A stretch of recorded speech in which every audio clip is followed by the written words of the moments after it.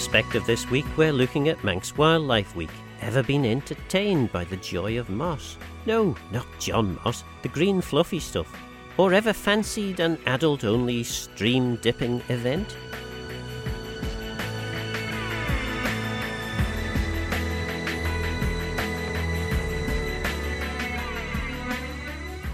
I'm joined by Michelle Hayward MHK from Biosphere Isle of Man, Graham Makepeace-Warren from the Manx Wildlife Trust, Laura McCoy from Manx National Heritage, and Roger Banks-Jones from Friends of the Neb. I began by asking Roger why he likes bashing balsam. Well, Himalayan balsam is an invasive species that is distributed around the island, and predominantly it's around watercourses. Friends of the Neb was set up with the aim of trying to manage Himalayan balsam in the Neb Valley as a pilot that could be duplicated on other watercourses. So it's been a matter of identification, volunteers pulling the balsam plants and getting rid of them appropriately. And, well, that's really where we're at for the moment. And you know, from an ignorant person's perspective, it's a nice little flower. Why is it such a problem? It's a problem because it outcompetes native plants. It also causes a lack of vegetation on the edges of watercourses, which can lead to erosion of the banks of the streams or watercourses whenever it's out of season. So you get these massive great root systems forming with the Himalayan balsam in season, outcompeting the local vegetation. Then when autumn comes and winter and the heavy rainfall, then there's no root system there to actually hold the banks together. So Peel Marina, for example, will suffer because you're going to get a lot more silt coming down the streams. You're also going to get damage to the banks of the watercourses. So. And of course, another of these invasive species that you're interested in eliminating is Japanese knotweed. Yeah, Japanese knotweed, sort of ironically, was introduced in the UK to actually manage erosion, and some kind person introduced it here, and unfortunately it has very similar consequences, but it also is incredibly hard to control, incredibly hard to destroy, because it has rhizomes that go underground. They can reach up to 7 metres from the source plant. They can also penetrate concrete. So there's been a lot of fuss in terms of planning and whether or not properties can be sold because they have got Himalayan balsam on their land. There's lots of debate about that, what's correct and what's not, but that's it's a problem species. And unfortunately for you, we've pre-recorded the show, so your event, which is taking place yesterday for those listening, what was happening? Well, there are a couple of events. There's one that's taking place on Saturday, or took place on Saturday, as it were, which is at the Raggett, which was to show people Himalayan balsam.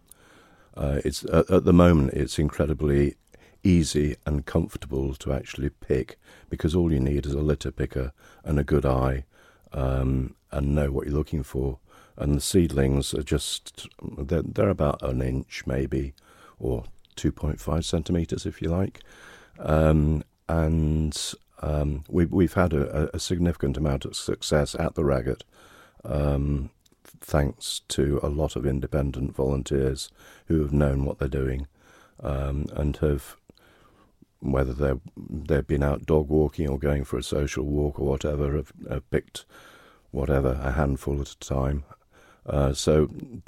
Saturday's event is familiarisation with Himalayan balsam. There is going to be another event in Foxdale on Sunday the 8th of May at 1:30, and that will be familiarisation with Japanese knotweed and Himalayan balsam. There's very little Himalayan balsam down at the Rackard. There's loads of Himalayan balsam up at Higher Foxdale. And of course, the final thing on Japanese knotweed before we move on, the one thing that we have to be most careful about is not to go through Japanese knotweed with a strimmer, and particularly not next to a watercourse. Yeah, absolutely. There's been so much spread and damage, and even moving earth from one place to another, you need to be very wary about where your earth is coming from. That's in a way related to another invasive species, quite different to my particular interest at the moment in terms of New Zealand flatworms and Australian flatworms. If you're getting topsoil, make sure you know where you're getting it from, and make sure it's clear, because that one's going to, is spreading, is rife in Foxdale. And of course, Graham, Makepeace 1, we're talking primarily today about the Manx Wildlife Week. And I think Roger has given us an indication as to some of the invaders who seem to quite like our territory. But presumably Manx Wildlife Week is not just about identifying the things that we would rather weren't here, but rather celebrating the things that are. Absolutely. Every week is Manx Wildlife Week for us at Manx Wildlife Trust. But we're really grateful to be working with Manx National Heritage again on this week of events around Manx nature and wildlife. And it is about identification. It's a great opportunity for people to get out with experts, find out about the different species that we have on island, so that we can record them. Data is really important to the work that we do in conservation, and the more people out there that understand the wildlife that they're seeing and can let us know what they're seeing, the more data we have about what species we have here and where our efforts are best placed. And I noted a news release that came out from the Wildlife Trust talking about the BioBlitz, which, I don't know, initially I thought, oh gosh, what's the Wildlife Trust suggesting here? Could you tell us a bit more about that? It's an interesting name, isn't it? That's our cherry on the cake that is Manx Wildlife Week, I think. So Saturday, 7th of May in Groudle Glen from 10 a.m. until 6 p.m. We'll have the whole team from Manx Wildlife Trust there, and we'll be asking the public to walk through the glen, to do rock pooling, to do stream dipping, and basically try and find as many species. We'll create a list of species throughout the day, that basically that is a BioBlitz. It's a snapshot, a one-day record of all the species present in that location. And even though that's only one day, it gives us a really good picture of what's going on in a certain area. Groudle Glen's obviously close to Douglas, so it's great for people to get there. But it's also a really interesting site. As I've mentioned, we've got the sea front there, so we can do rock pooling. We can even do some diving and snorkeling to do some sea search exercises. We can watch for seabirds. We can go into the woodland and do woodland wildflowers and mosses. We can do stream dipping for freshwater animals. We can look for fungi. There's all sorts of things that we can do in that one location. So it's a great opportunity for people to come and talk to different people about different areas of biodiversity. And effectively, I suppose the message of the Manx Wildlife Trust is that the people of the Isle of Man should be getting out and enjoying the sort of the natural environment that we live in. Absolutely. We are part of nature. We don't, at Manx Wildlife Trust, we don't see nature and people as separate things. We're one and the same. And in fact, we have a new team member starting soon, Hannah, who's our community ranger. And her role is going to be to get out there and get people engaging with nature more and doing more in nature and understanding, because we know that people care about what they understand. So the more we can get people learning about wildlife, the more we can get people caring about it. We're also joined by Laura McCoy from Manx National Heritage, and Manx National Heritage also very much actively engaged with Manx Wildlife Week. What's Manx National Heritage's role in relation to wildlife on the Isle of Man? So Manx National Heritage started Wildlife Week. So it was an initiative started by us because in partnership with DEFRA, we had brought in a piece of software which is publicly accessible to help look at and monitor biological data. So it's called the NBN Atlas Isle of Man, and I'm sure if you do a Google search it'll come up with that. And although that's an incredible piece of software that you can look up online and see all of the wonderful things that are found on the Isle of Man historically, so it's not just about what's found today, it's about what's been found since the 1800s, and you can look through and see all those changes over time. So it's an amazing it's an amazing website, but that's not much of a party when you're trying to launch something like that. It's not particularly exciting to a lot of people, so we wanted to kind of say, well, yes, biological recording is super important and what informs a lot of conservation, but we want to, like Graham was saying, we want to engender people just loving the environment first, and to do that we need to get out, we need to meet people, we need to create that level of enthusiasm, and to try and do that in a way which reaches as many different groups and as many different levels and ages as possible. So what's lovely about the events for Wildlife Week is that they range from, if you've got a higher level of interest and maybe you're already quite knowledgeable, through to, little tots who just want to go out and play, and you don't have to have any prior knowledge or even expectation of nature. You just kind of, if it's just like, oh, maybe we want to do something with the kids, let's go out about and see what's going on, and just turn up and have some fun, because we want people to access it on all levels and enjoy it. And what's been great about, the Wildlife Trust is that they've really wholeheartedly taken this week on board and have done loads of events, but that it's also supported by so many other local groups, NGOs, and that they want to also use that week as a way to kind of launch and bring highlight to the work that they do, hence Friends of the Neb, but also the Manx Bat Group, UNESCO Biosphere. We have Jane Prescott, who's doing a wonderful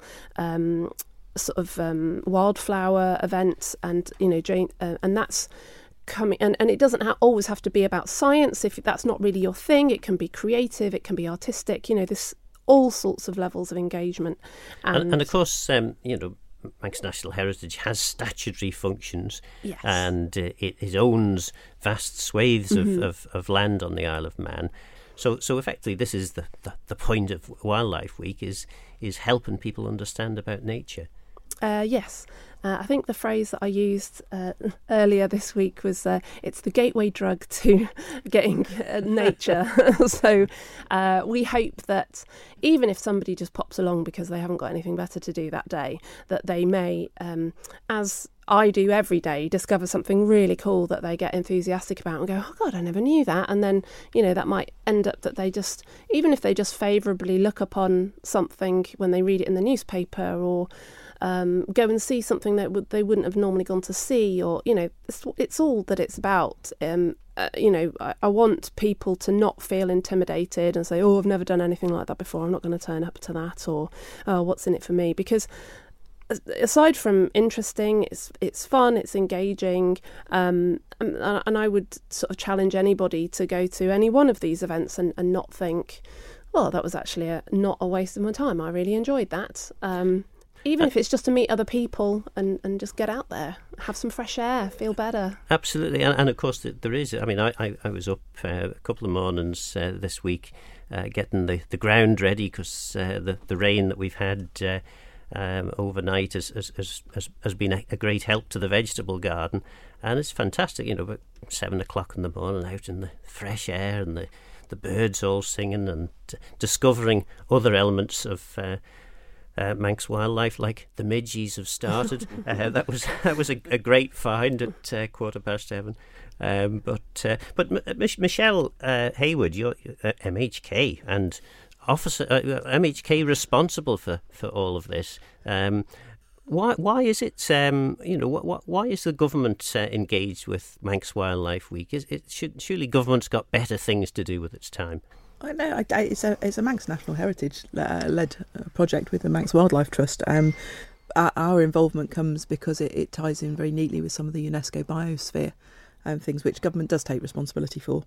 And so the sort of two aspects of biosphere about conserving the environment and learning and the education aspect fit really neatly into Wildlife Week. So DEFRA's interest really is around, obviously we know that Manx National Heritage and Manx Wildlife Trust will do a fantastic job on what they're organising, and then we're contributing to that on a sort of wider cultural level. I remember when I was still involved in politics, trying to sell this to farmers and fishermen, and they were saying, we don't expect more standards and regulations to be imposed on us. This is not right.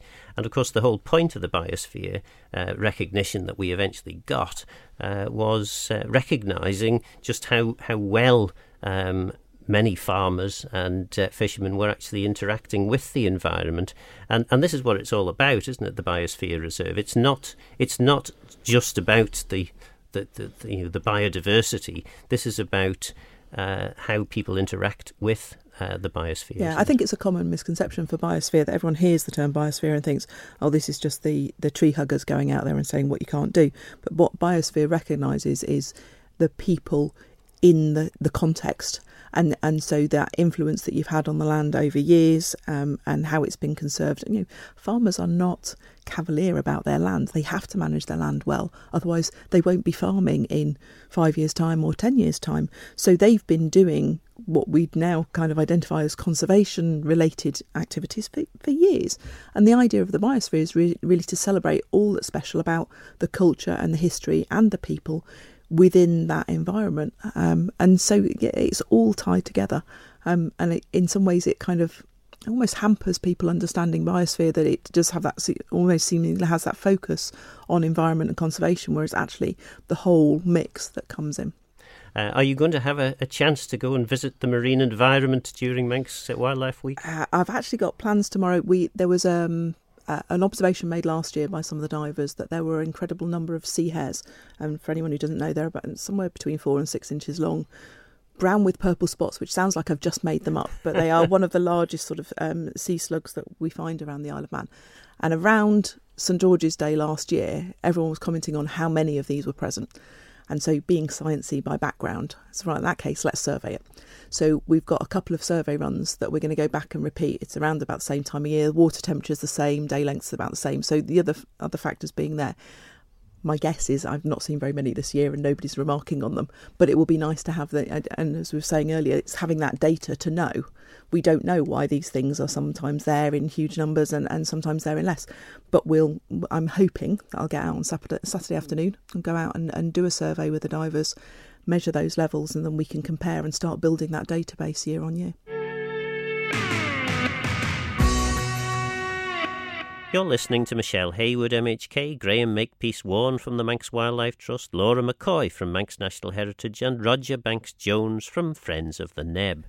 Manx National Heritage is the sort of the initiator of this Manx Wildlife Week, so I imagine that means you've got quite a few events planned.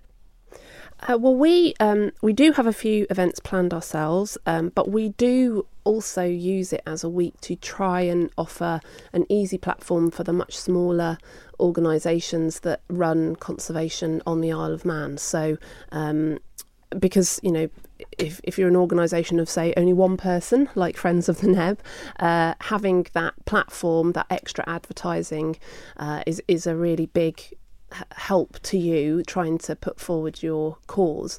So that's what we also try and do, and also to kind of give some focus to people. So although we are doing a couple of events, so we're doing wildflower seed paper making, so our paper conservator Emma Lecornu, she's going to be hosting that. She's a very skilled paper conservator, which for the uninitiated means somebody that cares for and repairs ancient documents, or, well, they don't have to be ancient, they can be contemporary, but say damaged, that we use in our archives and libraries at Manxton National Heritage.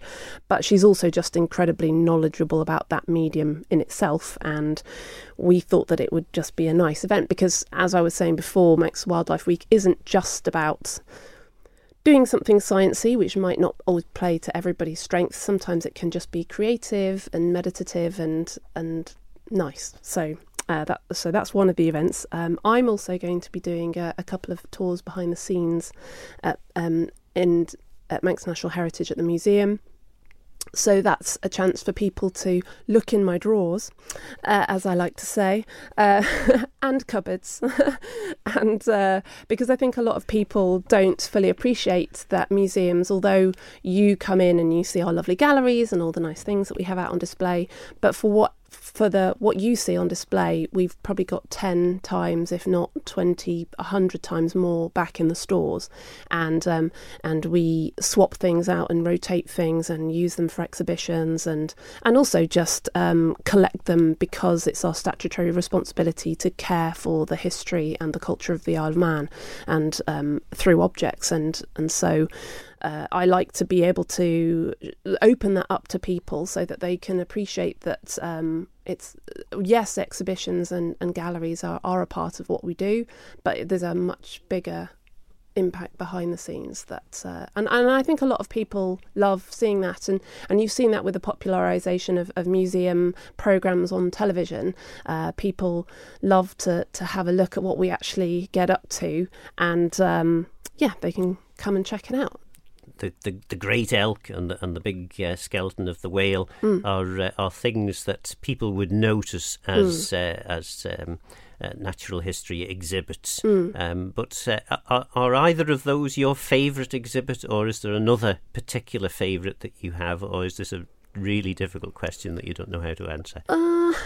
That's very difficult. I think probably one of my favourite things is a collection of beetles. So on the tour, one of my favourite things to show is a drawer of very, very tiny beetles. Some of our visitors might not even be able to see if their eyesight isn't too good, because they're incredibly small. And I think they're a wonderful way to highlight that possibly a lot of people mainly only appreciate the things that they can see easily, birds and the like, but that actually the natural world is built up of this enormous network, and that even very small things are a vital part of our continued existence, because it all links together, and some of those very small things can have massive impacts on us. So presumably you and the paper conservation person that we were talking about earlier, you come into conflict, because you're there trying to encourage these little beetles to go and eat the books, and the paper conservator is trying to stop that. Well, there are more types of beetle on Earth than I think any other group of species. They're very varied. There are very few that would attack our collections, although there are some, and yes, they are a nightmare. And the beetles come and eat my collection too. I mean, sometimes you get the beetles eating beetles. It's there's a conflict there, but yes, no, it's all right. Emma and I don't have fisticuffs at dawn. Graham, then, from the Manx Wildlife Trust's perspective, I mean, what are the big events that you're wanting to promote this week? They're all big events. So we started off this morning with a spring walk through Culdari with our reserves officer, Tricia. Culdari is a lovely woodland reserve, which is beautiful at this time of year with all the spring flowers coming through. So that was this morning, but it's always open freely to the public. So, anyone can go there just at the top of Glenwillan and have a walk through. And it's got some interesting history as well, with the mining that happened there as well. But tomorrow we've got our invertebrate group, which is a group of volunteers who study insects and identify insects. They've got a session tomorrow on macrophotography, which for me is a really interesting area, because A bit like Laura's tiny beetles, insects in general. It's a tiny but mighty world, and once you get down on that level and look at it closely, it's really, really interesting. And doing it through the lens of a camera is a great way to do that. So we've got Jeremy Broom-Smith running a class on macro photography, and that's at our Scarlet Nature Discovery Centre. 2:00 tomorrow, and afterwards they'll be going out and they'll be practicing and taking photos and trying to ID some of the invertebrates that they're seeing. And other events then that you've got? So we've got an adults-only stream dipping session at Summerhill Glen. So whenever Dawn, our education officer, does stream dipping, it's always with the watch group, the kids, which is great. It's great for them to learn about freshwater wildlife. But on this occasion, we want to do it with adults and give them a chance to find out about some of the freshwater wildlife that we have. And Summerhill Glen is really interesting. Again, very close to Douglas, and we did have a pollution incident there last year, which saw all the brown trout killed in that watercourse. But we're pleased to say that it's bouncing back. Nature is doing its thing. It's improving, and that'll be a great opportunity for people to get in there, disturb the bottom of the stream with their willies on, and then collect some samples and see what's in there. And I've done it myself, and it's very interesting. Possibly my favourite this week is the Joy of Moss. I don't know if John Moss is aware of this yet. It's not about John Moss, it's about sphagnum moss. He'll be very disappointed. I was hoping for some free advertising from him, but we've got Andre Doubledam and Sarah Hickey, our Wildflowers of Man officer and our Myers officer, basically taking a group of people around Archelagan Plantation looking at mosses. And again, mosses is one of those ones, you see it quite a lot and you think, it's just boring, it's that thing that grows in my lawn and annoys me. But actually it's a really interesting world when you get down on its level and see what goes on. There's some really interesting plants in there, and of course it's what creates our peatland, which as hopefully everybody knows now is a really good carbon store and needs to be protected. So again, better understanding of that is really important. Yes, so that's on Thursday. On Thursday. A lot of people won't know we have a carnivorous plant in the Isle of Man, the sundew. People think of Venus flytrap and exotic stuff like that, but actually we have plants growing here. You can go out and see them in the wild, and they're eating, they're carnivorous, eating insects, right before your eyes. Gosh, just insects though. Thankfully, yes. So far. And is that all the events, or is no? That there's we've also got a family wildlife treasure hunt at the Ayers Nature Discovery Centre. That's also tomorrow, Monday, 2nd of May at 11 a.m. until 4 p.m. People can turn up at any time. We've got wildlife watch rucksacks that people can borrow from the Nature Discovery Centre, and they've got things like binoculars, spyglasses and bug pots and things for our young wildlife explorers to go out and see all the interesting wildlife around the Ayers National Nature Reserve. Is that the end of the week, or are there more? No, as I say, BioBlitz is the cherry on the cake on the Saturday the 7th for us, and that is very much about launching our online recording platform. As we said before, this is very much about getting data and good data, and obviously we're going to get that species list at the BioBlitz on Saturday on one day, but we want people to go away and record their sightings more regularly for us. So to help people do that, we've set up a website, record.mwt.im, and that is a really easy way for people to go on. They can take a photo of what they've seen, they can get it verified by one of our officers. You can easily zoom in on a map and get the location without having to understand grid references and stuff like that, and that gives us really good data. There's already really good ways of recording certain species, like birds. Go to Manx BirdLife, cetaceans, go to Manx Whale and Dolphin Watch, but that leaves a massive hole of other species, invertebrates, plants, trees, all that sort of stuff. So we want people to record those sightings for us, and the easy way to do that is to go to record.mwt.im and just put the details in there. It's dead easy. And having this data is really very important, because not only is it important for understanding what's there and then understanding how to sort of look after it, how to nurture it, but also things like I'm aware the butterfly species are being seen on the island that have never been seen as far north as this, which then gives an indication of things like climate change. So there's quite a lot to be said for doing what appears to be a fairly basic task of going out and having a bit of fun and recording all these species. Yeah, and climate change works both ways. So yes, as we get warmer, we're going to attract more species. Certainly bird species, we're going to see more of those. The Bird Observatory had a dusky warbler this week, which is the second recording ever, and the last one was in 1970, I think. And that is something that should be in the Far East somewhere. So, you can make assumptions or hypothesize, but climate change is clearly having an effect on wildlife. You mentioned butterflies. The holly blue, for example, relies on the fact that the cold frost in the winter kills a fungus that would ordinarily attack its larvae. If we're not getting those frosts, that doesn't happen, so they don't survive through the winter and the species declines. Data is really important. I think the obvious one for me is herring gulls. Everyone moans about the number of herring gulls in towns nicking their chips and that sort of thing, but in my own lifetime, which is approximately the last 40 years, herring gulls numbers have dropped 90%. When you know something like that, it really changes your outlook. Any biosphere engagements in Manx Wildlife? Yeah, there's a couple of biosphere things. So launching tomorrow on Monday is the Young Nature Writer of the Year competition.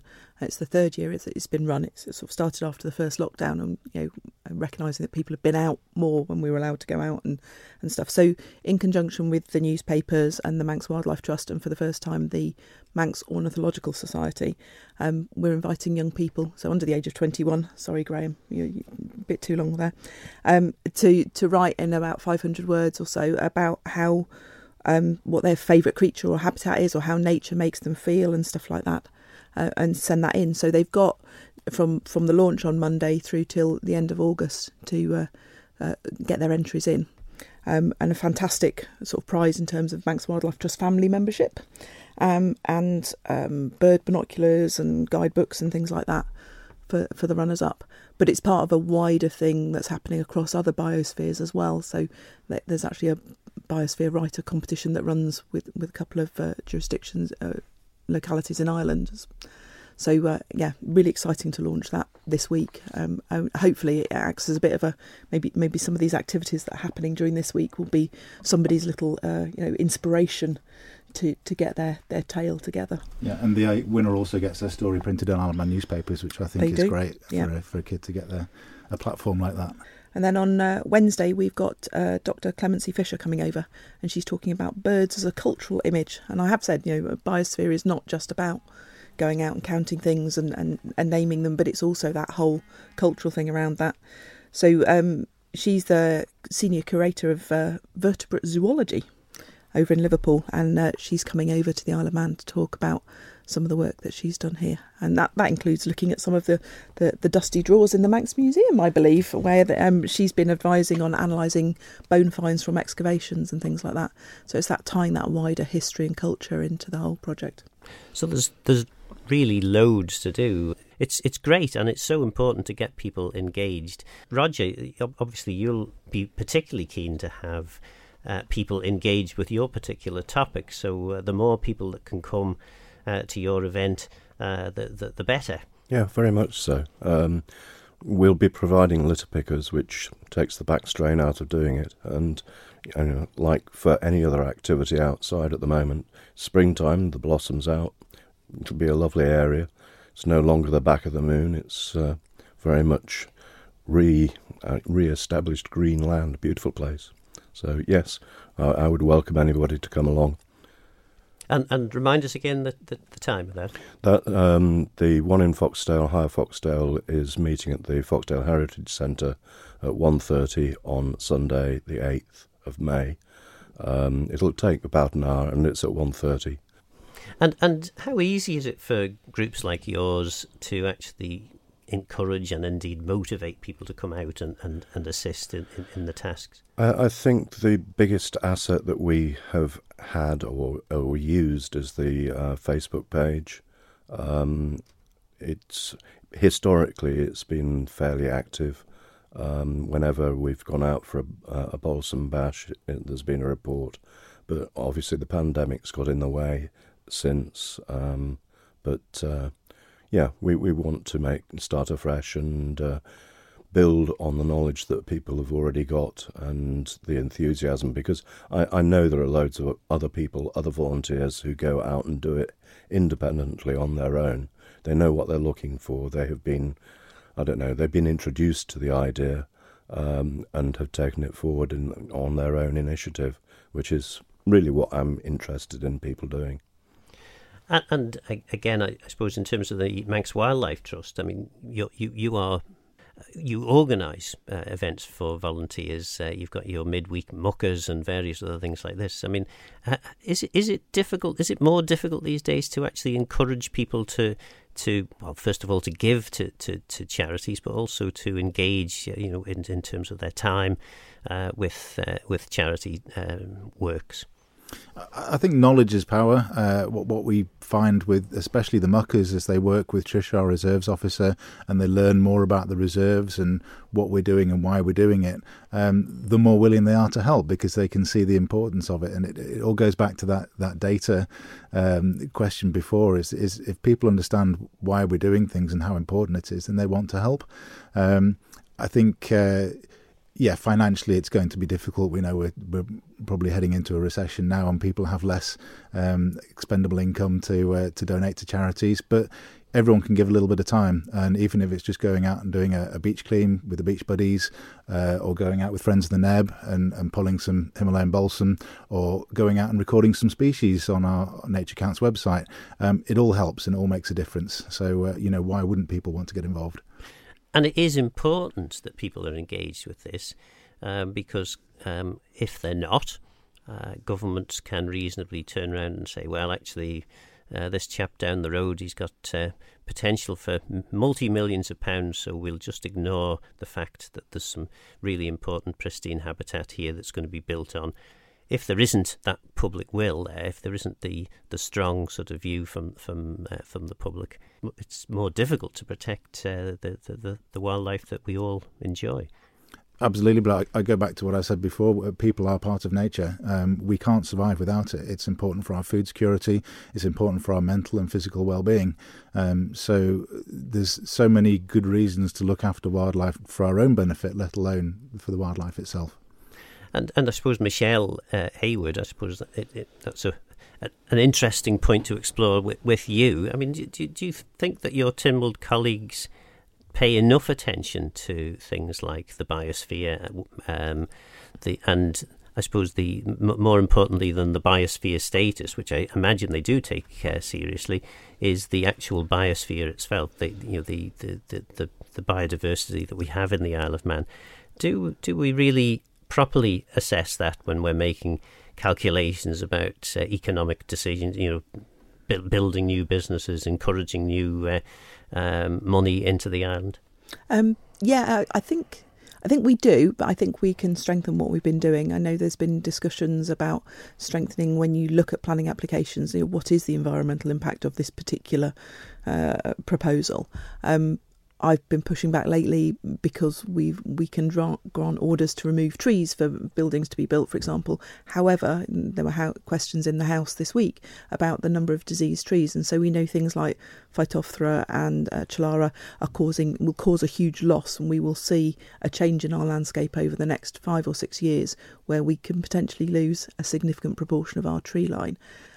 And so then that kind of leads you around to the logical question of, should you be removing any trees for a planning application? Because even if they're not a native species, which normally means we'd go, we don't care because it's not a native species, actually any tree might turn out to be a good tree.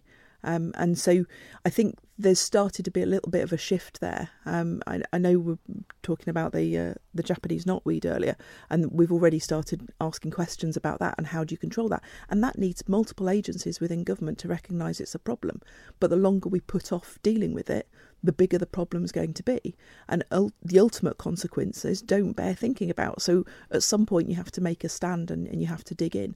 But I think there is generally a high level of awareness within the House about environmental matters. And sometimes I think that can be the problem. There are so many agencies who have a bit of responsibility for certain things that you end up that none of them believe it's fully their responsibility, therefore nothing happens, and knotweed is a great example of that. It is, and I think if you look in any of the manifestos of any of us that are serving at the moment, we've all bemoaned the siloed effect within government.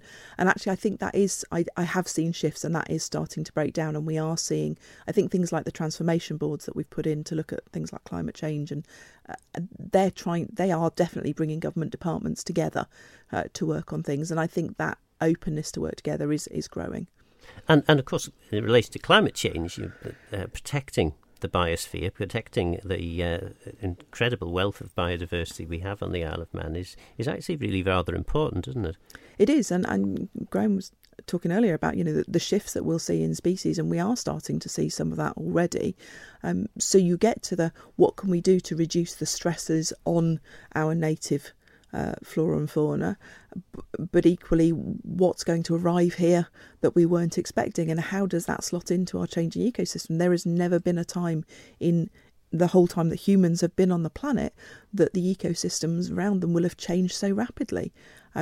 Fortunately, we have a reasonable amount of knowledge to work on and the skills to actually identify that, but it's going to be a really difficult time to predict where species are going to end up and whether they'll even exist on the Isle of Man in 20, 30 years' time. And again, I suppose, looking at the environment that you're most interested in, the marine environment, in your sort of personal capacity at least, the opportunities potentially are going to be there. If the seas warm up, the fish will grow quicker. There may be opportunities in the future. No, warmer sea holds less oxygen in it.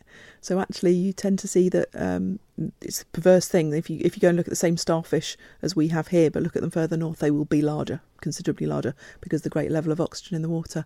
And the reason that you tend to see in tropical waters the life concentrated around the surface reefs is that that's about the only place that it can take it. So we run the risk of, as seas warm up, that we will lose species around here. We will also see species that are warmer water species moving their way further north. And so we'll start to see them at occasionally we see turtles this far north, leatherback turtles and stuff. That will become a more commonplace observation as the seas warm up. But as I say, there's less oxygen in warm water. It's not a good news story for the sea. And acidification as well. Yeah, and the extra carbon dioxide dissolves the shells on crabs and lobsters and molluscs, and that makes them more prone to predation. So, yeah, that shifting environment's not a good news story. Laura, I mean, what is your sort of daily? What employs you during the rest of the year when it's not Manx Wildlife Week? What are the big issues that you tend to be tackling?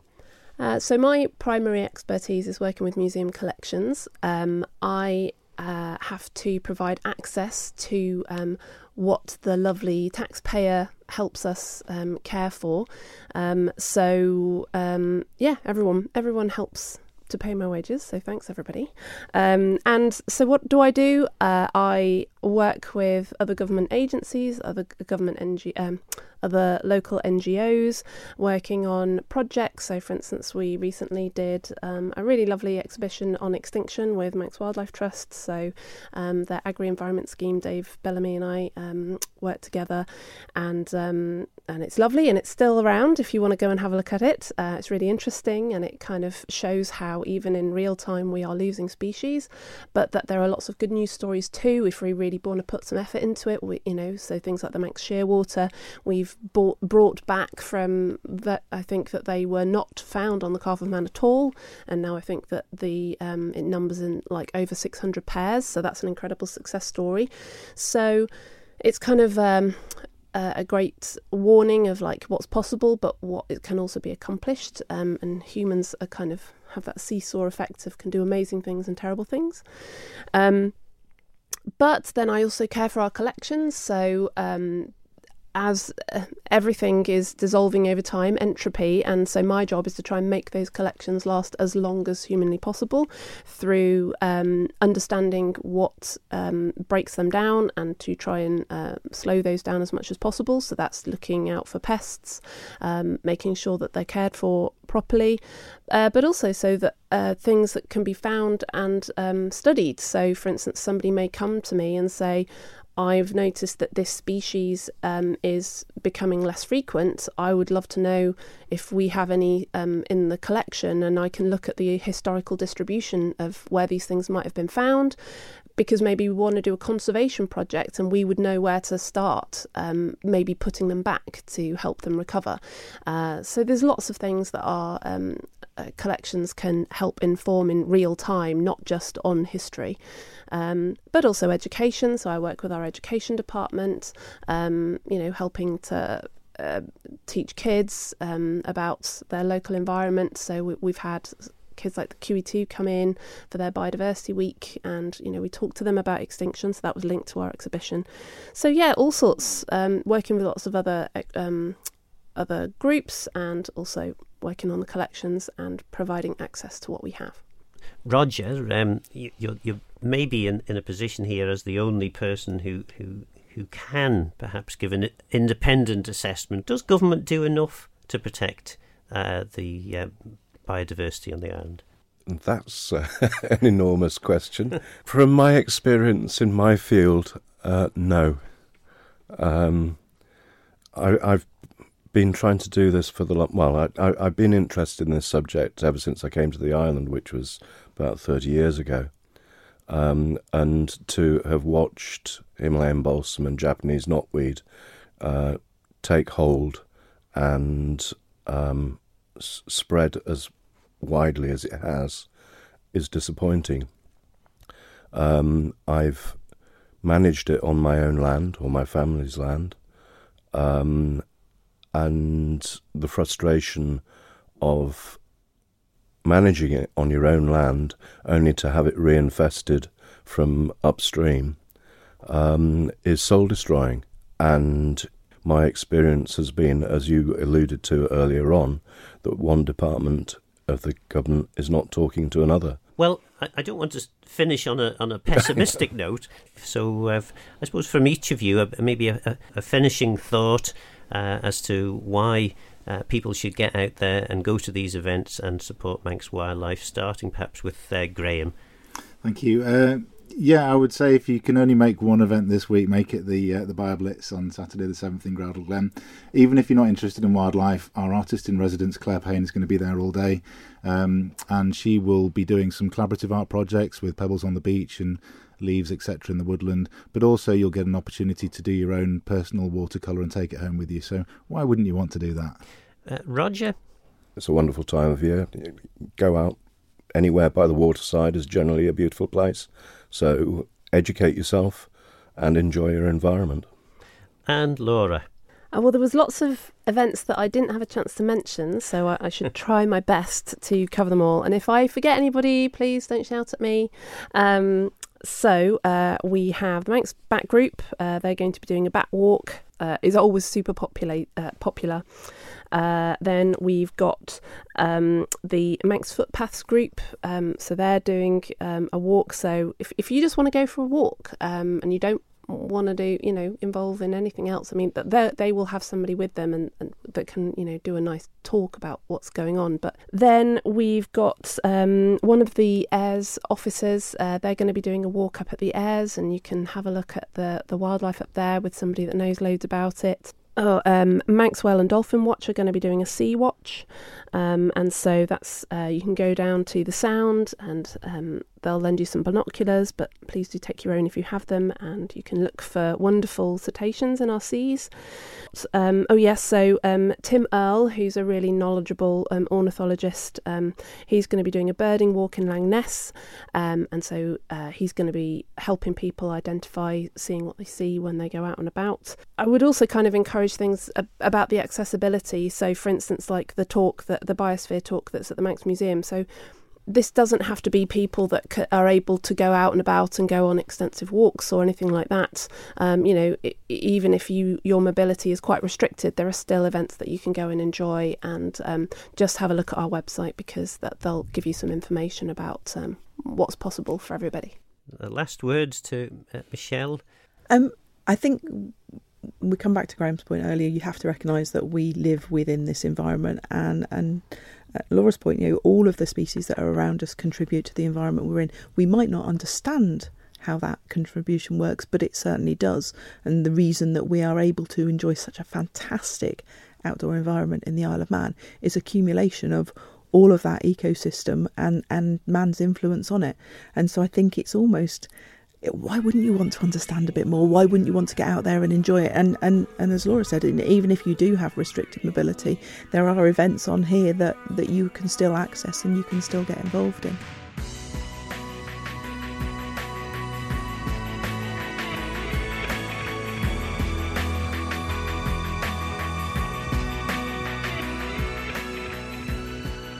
You can find out much more about Manx Wildlife Week by visiting manxnationalheritage.im and visiting the What's On page.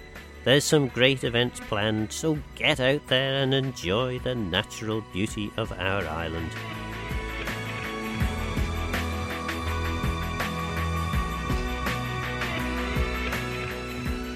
That was Perspective. I'm Phil Gorn. Gora Mayu Sun Geishakrum. Thanks for listening.